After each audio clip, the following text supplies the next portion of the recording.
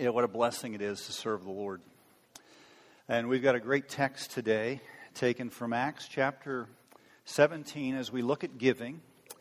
Paul is in Athens, Greece, and we pick it up in verse 16.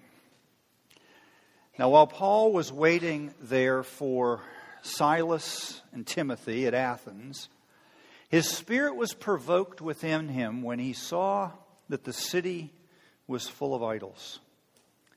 So he reasoned in the synagogue with the Jews and the devout persons, and in the marketplace every day with those who happened to be there. Some were Epicureans, and Stoic philosophers also conversed with him. Some said, "What does this babbler wish to say?" Others said, "He seems to be a preacher of foreign divinities," because he was preaching Jesus and the resurrection.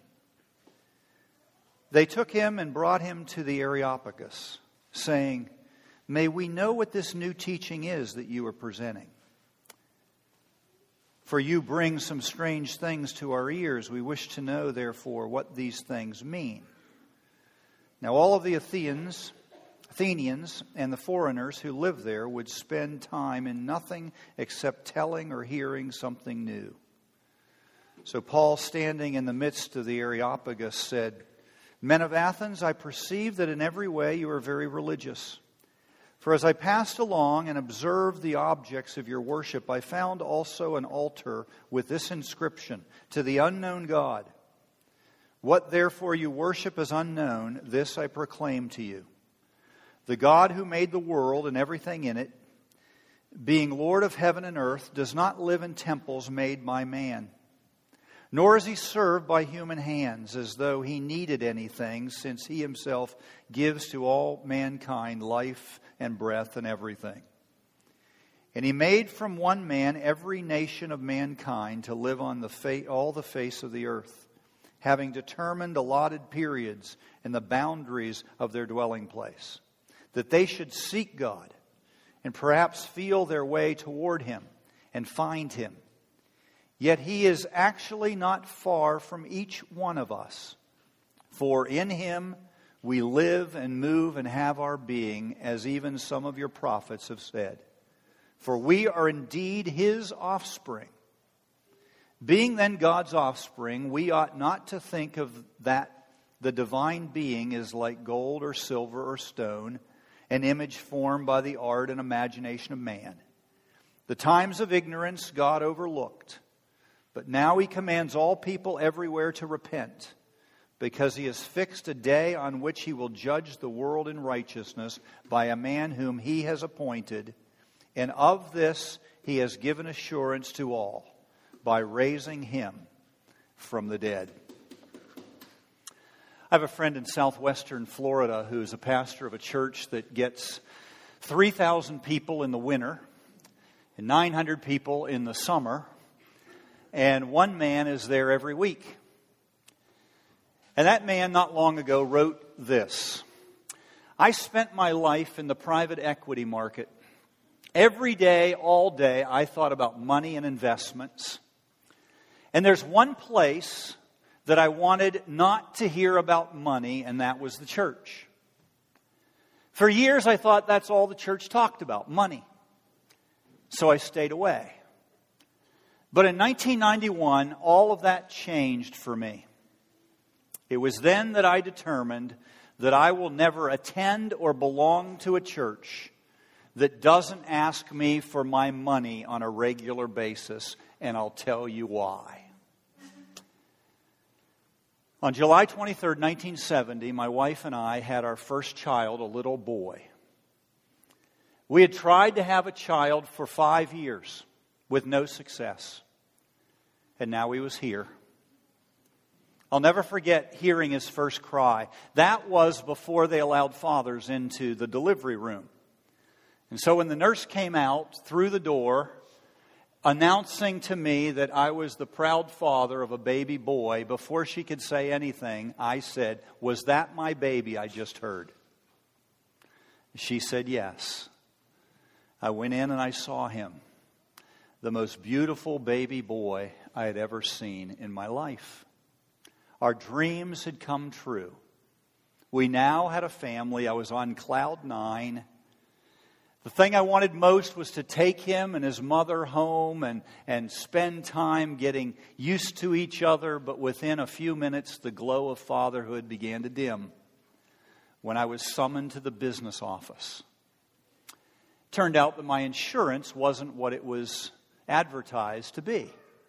And I owed a whole lot of money. In fact, it seemed like the hospital was holding my child and my wife hostage until I paid the bill. So I jumped in my car. I went home, got my checkbook, came back to the business office, and wrote the largest check I had written in a lot of years. Quickly, I discovered that children are expensive. There's food to buy and there's formula to get. And then there are all those diapers.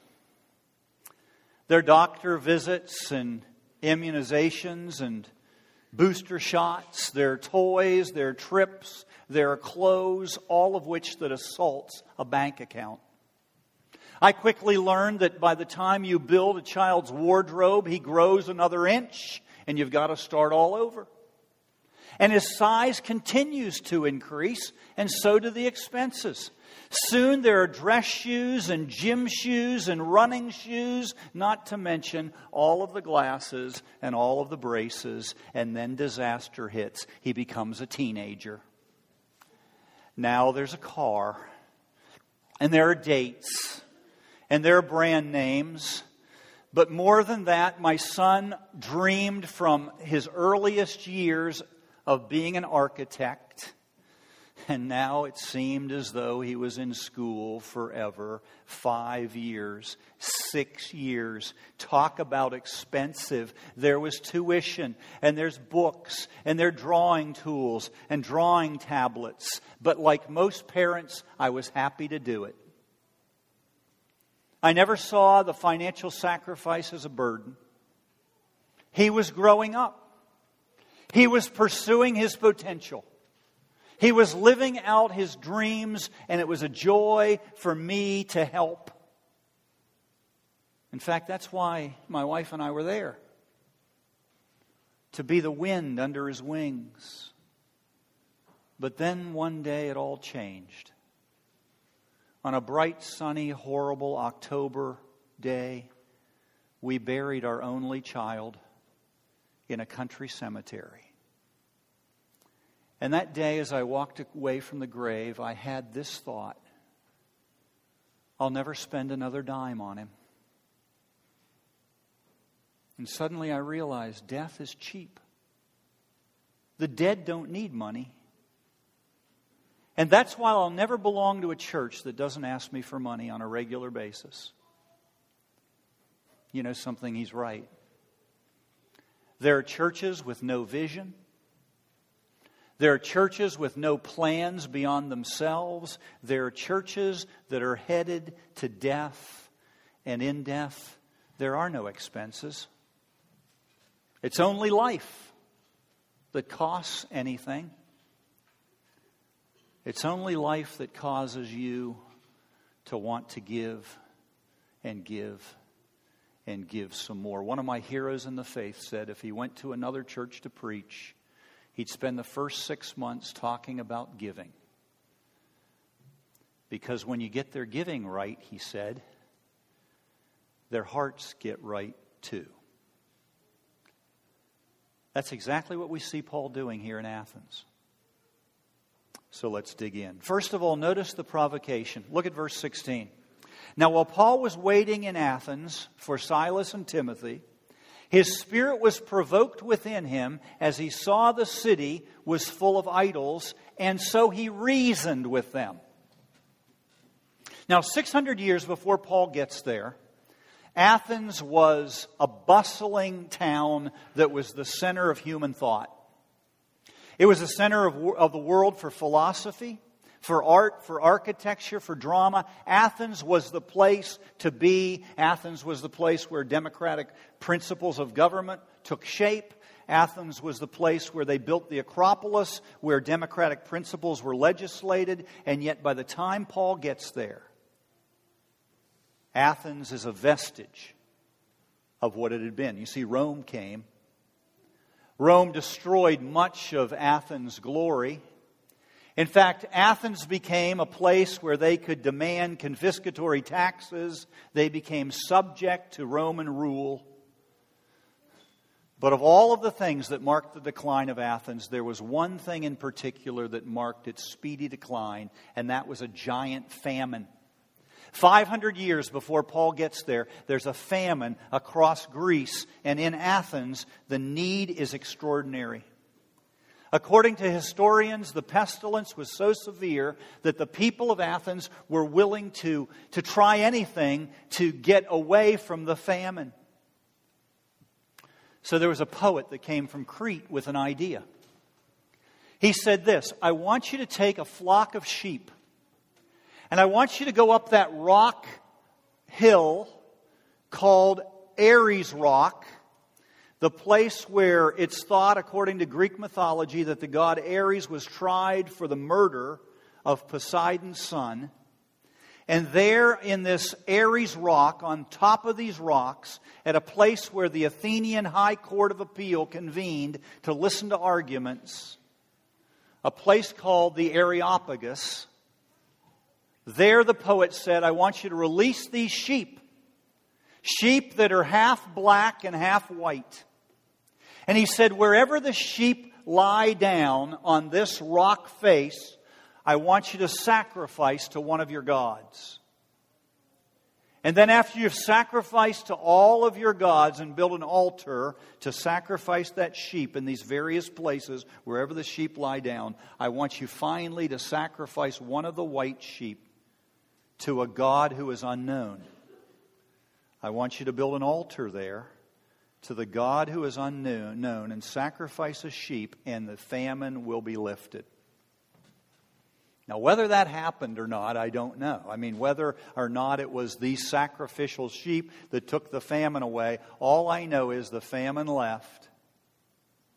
And all of these idols, all of these altars to all of these gods were found all over the city of Athens and all over the Areopagus. One man has said Paul was not so much impressed by the culture of Athens as he was irritated by the veritable forest of idols. Somebody said that in Athens there were more idols to more gods than in all of the towns and villages of Greece put together. So look what Luke tells us Paul does when he gets there. He looks and he sees all of these idols and he begins to reason with them. Years ago when I was in high school, I remember a preacher preaching on this text. The reason I remember was because he was the pastor of the church I attended. And I'll never forget, he preached on this text and he said this, when you go to Corinth and when you go to Ephesus and you see Paul preaching there, hundreds were saved, and that's because when Paul preached in those cities, he was preaching in the Spirit. But when he came to Athens, few people are saved because he's not preaching in the Spirit, he's preaching in the flesh. And then the preacher said, I'll prove it to you. And he goes to this text and he says, Luke says, Paul reasoned with them. You see, he used his mind instead of allowing the Spirit to speak. Now, ladies and gentlemen, you file that under biblical malpractice. He was my pastor, and I thought he was right then, but he was dead wrong. The word reason here in Greek literally means to address an audience. And what Luke is saying is, as Paul looks at all of these idols in this city, his spirit is moved within him, and he begins to apply all of his faculties to making an argument against the idols and for Christ. Luke tells us he goes into the synagogue. How does he reason there? He reasons through the Scriptures. He goes into the marketplace. How does he reason with those people? He reasons through their own false philosophies. Think of it. When Paul sees all of these idols, He determines to meet these people on their own turf. And Luke says his spirit is provoked within him. Now listen to what the Greek says. His spirit is pained within him. In other words, as he sees all of these false idols and false gods who are worshipped, Paul's spirit is pained. He's pained for them. And as a result of his pain, he determines to pay the price. And the price is he is willing to meet them where they are and deliver to them Jesus Christ and Him resurrected. Second, notice the proclamation. Look at verse 19. And they took Paul and brought him to the Areopagus, saying, "May we know what this new teaching is that you are presenting." Now, in verse 18, they call him a babbler. Do you know what a babbler means? It literally means it's a bird who goes and finds scraps of food and flies away with them. As one very noted commentator says, really what they're saying about Paul is that he's the kind of person who goes into the gutter and picks up cigarette butts and tries to smoke them. I mean, they are really dissing Paul. Now think about who he is. He studied at the feet of Gamaliel, the greatest mind of the era. Paul had an erudite mind. He was quick. There was a theological and philosophical acuity about Paul. He was a very brilliant man, and yet they're willing to call him a babbler. But notice what Paul does in response. He tells them of Jesus and the resurrection. Somebody once said you can't preach Jesus and yourself at the same time. Paul doesn't. He determines to preach Christ and Him only. Why? Because he knows that it's not about seeking to win an argument that matters. What matters is their need and the one that can meet it. So notice what Luke tells us.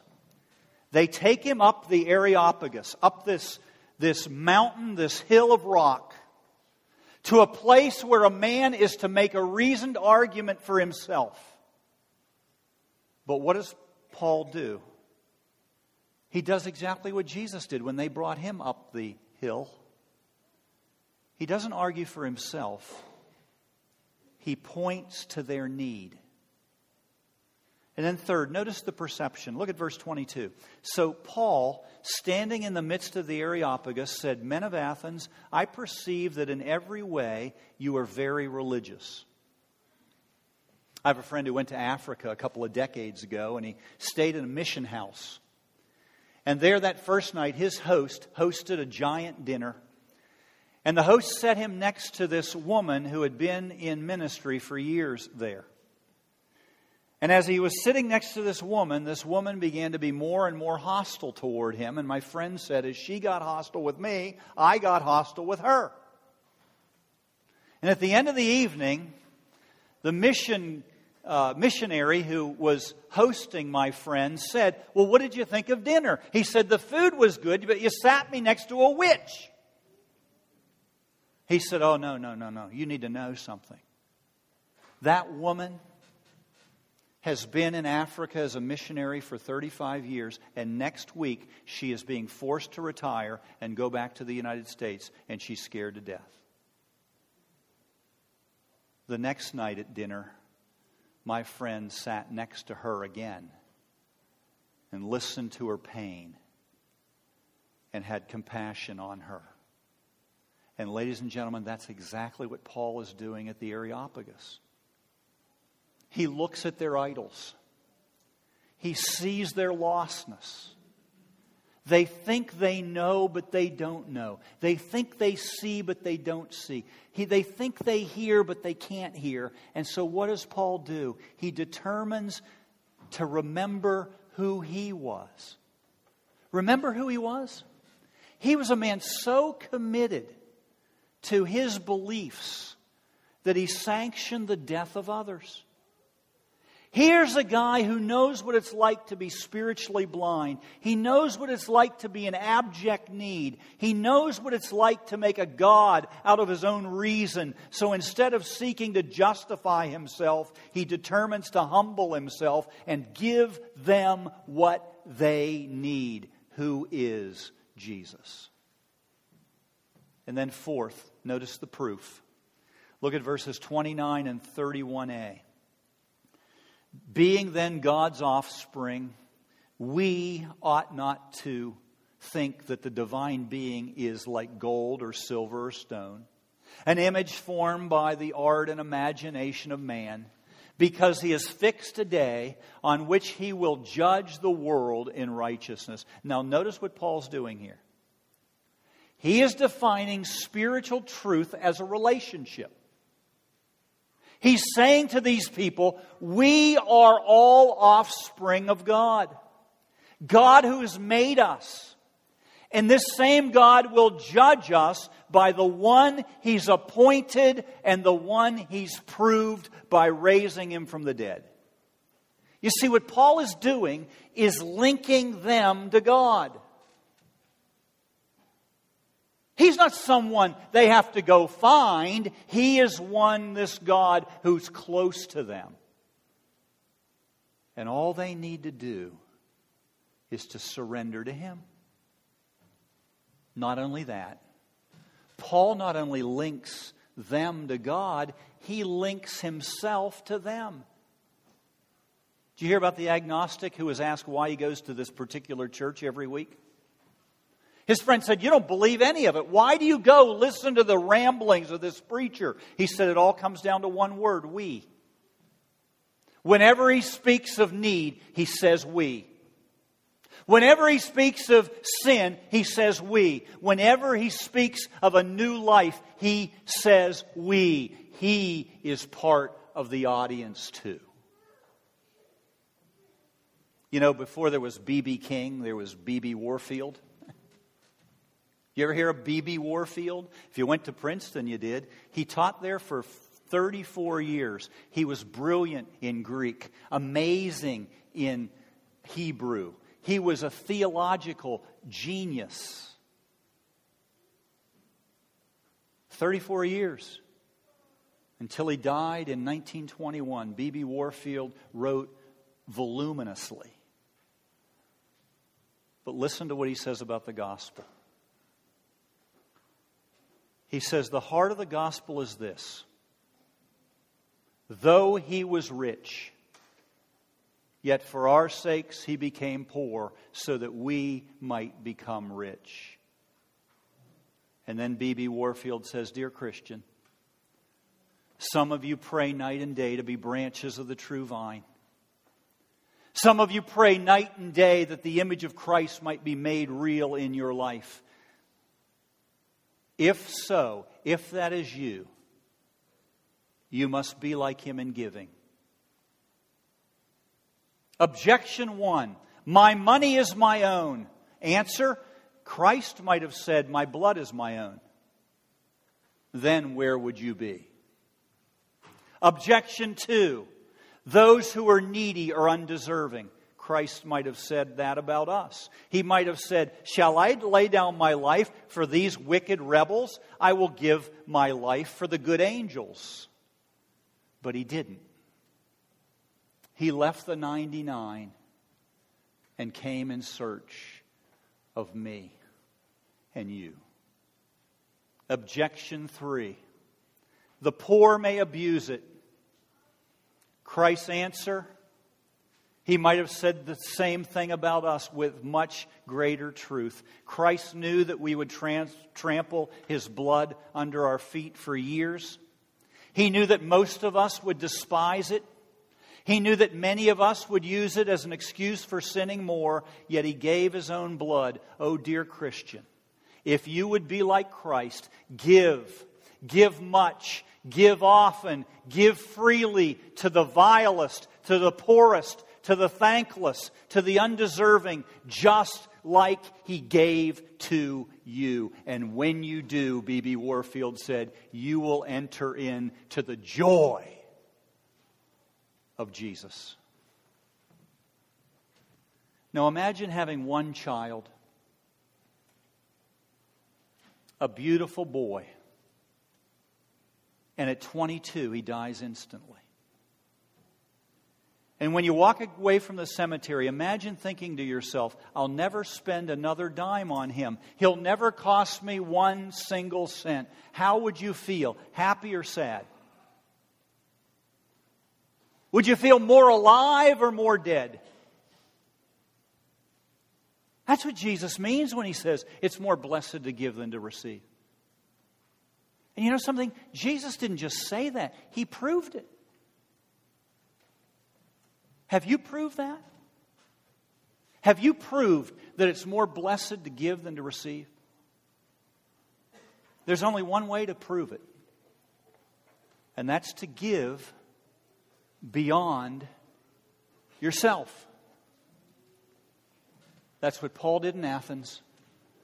That's what Jesus did outside Jerusalem.